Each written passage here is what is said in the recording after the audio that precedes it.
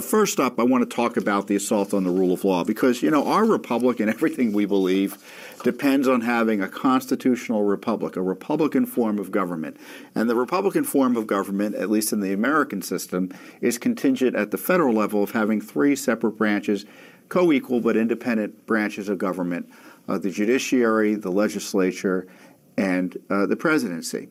Well, the judiciary is supposed to apply the law, hopefully not in an activist way, but the left has decided that the judiciary, because it is applying the law in a neutral way, needs to be destroyed. And namely, they're trying to destroy the Supreme Court with spurious ethics charges against the conservatives on the court, basically making up rules that aren't being making up rules and then accusing justices of violating those rules. So it's complete Alice in Wonderland ethics analysis by the left. And, of course, they don't care about the ethics. What they're trying to do is delegitimize the court to make it easier to pack the court, which, as I've discussed, would end the court. Because when you hear court packing, just think about turning the Supreme Court into the equivalent of Congress. Now, do you think that Congress has people have confidence that Congress can fairly apply the law or neutrally apply the law? Of course not. So why would you think that a Supreme Court the size of Congress, with politicians just like congressmen on it, would fairly apply the law? But the left thinks that that's the way they can control the courts by undermining the rule of law and adherence to our Constitution. And the way they're doing that is by trying to make it impossible for justices to remain on the court through abuse and smearing and slander and defamation. And their number one target, and the target's changed from week to week, they've gone after virtually every jurist who has conservative inclinations, everyone from the Chief Justice Roberts to Gorsuch, and of course the number one target now is Justice Thomas. And I tell you, I've never seen anything like it, to have a series of stories, story after story, targeting Thomas, targeting Roberts, targeting Gorsuch, all about, as I said, these fake ethics concerns. And I encourage you to make it a priority when you talk to senators. So what are you doing to defend the rule of law that's under attack from the left? Because there are a few of the senators who are doing it, but most others don't care much about it. To me, it ought to be a priority. So communicate with your senators by calling 202-225-3121. Same thing goes for the House. There's oversight of the Justice Department out of the House of Representatives as well. These are serious times. And so just going to stop. We're not going to back down, as I said, because we don't want the country to end. To be blunt. And so, my fellow Americans, ask not what your country can do for you. Ask what you can do for your country.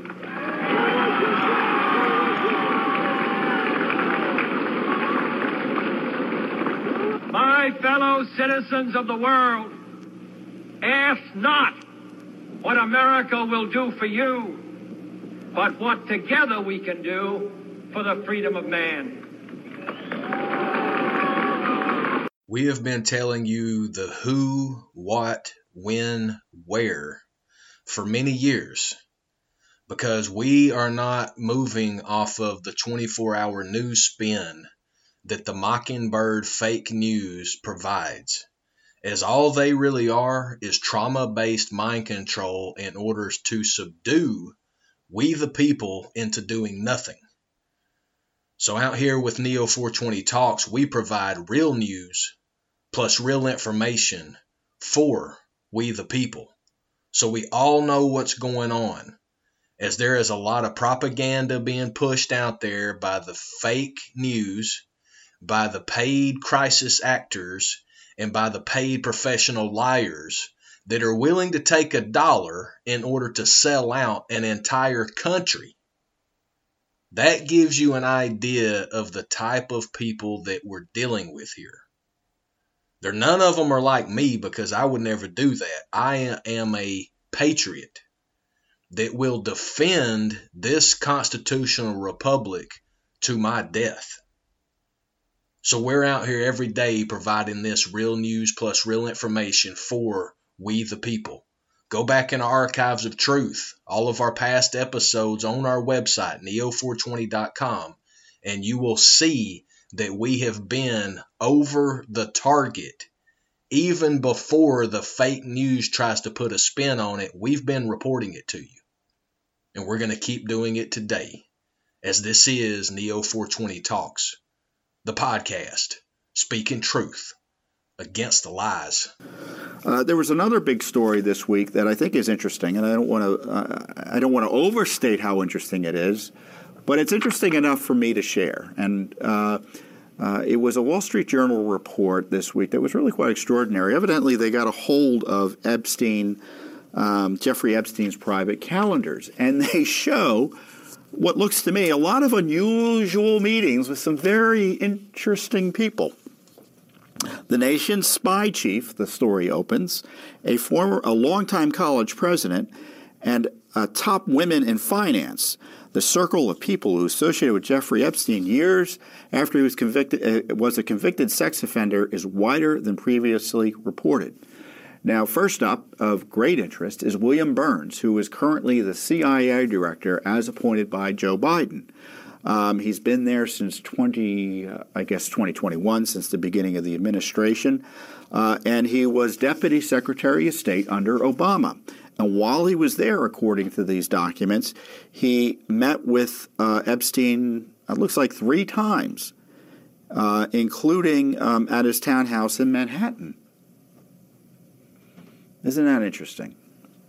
Catherine Rumler, a White House counsel under Barack Obama, so she was the top lawyer for the Obama White House, had dozens of meetings with Epstein in the years after her White House service and before she became a top lawyer at Goldman Sachs. Leo Bostine, the president of Bard College, an influential big college there, invited Epstein, who brought a group of young female guests to the campus. So they were trying to raise money from him at Bard College. And, of course, none of these names are supposedly in the black book or the list of people who flew to his island, right? But the unusual visits here, I think, are striking. And we have the current CIA chief, then top official in the Obama administration, meeting 3 times with this guy who was a convicted sex offender. Boy, isn't that interesting? I can't imagine what the heck was going on there, or maybe I can, which is even more disturbing. And the White House counsel lawyer, the former lawyer, she was meeting with him pretty regularly. Very unusual. What's interesting about Rumler is that she says, or I don't know if she says it, but the Wall Street Journal reports that she first met, again, this is Obama's top lawyer at the White House after she left the White House, first met Epstein after he called her to ask if she would be interested in representing Mr. Gates and the Bill and Melinda Gates Foundation, the Goldman Sachs spokesman said. So I guess it's Goldman Sachs who admitted this. A spokeswoman for Mr. Gates and Epstein said Epstein never worked for Mr. Gates, misrepresented their relationship, but that Mr. Gates regrets ever meeting with him. And as you may know, the reports are that his family was unhappy with him over Gates' meetings with Epstein. Epstein and his staff discussed whether Ms. Rumler, now 52, would be uncomfortable with the presence of young women who worked as assistants and staffers at the townhouse. Women emailed Epstein on 2 occasions to ask if they should avoid the home while she was there. Epstein told one of the women he didn't want her around and another one that it wasn't a problem. Rumler didn't see anything that would lead her to be concerned at the townhouse and didn't express any concern, the Goldman Sachs people said. So the other interesting person who met with her is Epstein, according to these new calendars, is Ariane de Rothschild, who is now chief executive of the Swiss private bank Edmond de Rothschild Group. The bank hired Miss Rumler's law firm after the introduction to help with U.S. regulatory matters, according to the bank and the Goldman and the Goldman Sachs spokesman. So you had this connection between Rumler, the Rothschild Bank, and Epstein. Now, Epstein's meetings with Rothschild were denied initially by the bank, and in fact, that was a lie. This is what they said. The bank acknowledged to the Journal that its earlier statement wasn't accurate, that Miss Rothschild never met with Epstein and had no business links with him. Well, she did have business links with him and did meet with him. So to me, this all explains something. You know, people have asked, why hasn't the government seemed very interested in investigating, given the nature of what Epstein was doing, the folks around Epstein, who were likely to have been involved with him and may have seen something untoward or participated in something untoward with young women. Well, this helps explain it. So some of the folks implicated, other than the Clinton gang as usual, are folks from the Obama gang, including Biden's current CIA chief and Obama's top White House lawyer. So it certainly helps explain to me why there's seemingly lack of interest in what Epstein was up to and who he was dealing with. And kudos to the Wall Street Journal for getting these calendars, which is looking into other issues related to Epstein. You can be sure we'll report to you if we're able to find anything or if we do anything substantively, legally, to try to find something. But these are very interesting calendars. I encourage you to go and look up the story about it. We'll provide a link. But now the CIA director is implicated in the Jeffrey Epstein scandals. There has to be some investigations of that. Yes, brothers and sisters, that's a lot of really important information and data in order to add to the file folder in relation to all of these different entities. I'm not going to go over the specific people other than the specific entities that they represent. And if you will notice, all of them that Tom reported on just then, all of those people go back to the Obama administration. And from my documentation analysis, it shows that Barack Hussein Obama, or Barry Soros, or whatever his real name is, that he never could proof about the birth certificate from Hawaii, nor his collegiate records from Columbia University or University of Hawaii or wherever. But the one thing that we absolutely do know is his mom was Caucasian and she worked for the CIA. And what I am led to believe is that Obama was the true Manchurian candidate. And he was utilized as a placeholder in order to allow the CIA to execute its overall coup d'etat. Because you've got to remember the past CIA directors. The one specifically I'm thinking about is George Bush Sr. And he's the person who said more than anybody that we can see a day with a new world order. Well, now, as you heard in Epstein's calendar, we had the current CIA director who was actually brought into the administration through Obama. We've got the representative that worked for Goldman Sachs. Goldman Sachs was a part of the big bailout in 2008 financial collapse that was orchestrated by the Obama administration in conjunction with their globalist party members. And then we've got Epstein, and we've got the Rothschilds, and then we've got Bill Gates. And I've been reporting on Bill Gates for years about how his family tracks all the way back into the Nazi Holocaust and potentially earlier with IBM, who was Microsoft's big first customer who bought the Microsoft software package and made Gates a millionaire. And also, the Rothschilds are directly connected to all of the big banks in Europe and the 1 square mile in the old London, where all the bankster criminals live. And then you've got Epstein connection as a center point, and then branching out to the CIA, Goldman Sachs, the Gates family, and the Rothschild family. So I don't think that you have to know any more than that to understand the years that we've been talking about this and explaining how all of these criminal systems work. When you think about Epstein, who was in my opinion, Jeffrey Epstein was the same as Ghislaine Maxwell's dad, Robert Maxwell. Robert Maxwell was a triple agent. He was a CIA agent, he was an MI6 agent of Europe, and he was a Mossad agent from the Middle East.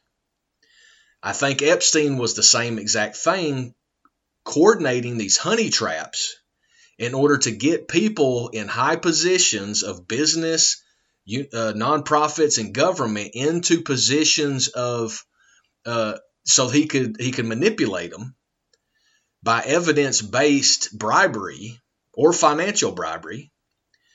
But you've got Gates being a part of it. And Gates is always understated his relationship with Epstein because it's part of his PR spin, like he did whenever he was hated by all the technology people in the world because he was trying to form a monopoly. Brought up on charges in Congress, and whenever he was going to those congressional hearings, he was smacked in the face twice by people having cream pies. We've got that video up on our video channel, just FYI. But then you've got the Rothschild family, who is the oldest recognized. I say recognized because they're the only one of the kind of 13 bloodline families that actually wants to be known. And it has been estimated that the Rothschild family's overall asset portfolio is in the trillions. It's more than any country. It's more than any government. And the reason is because they stole all of that from people faking information back in the Napoleonic wartime. We've went over that in depth.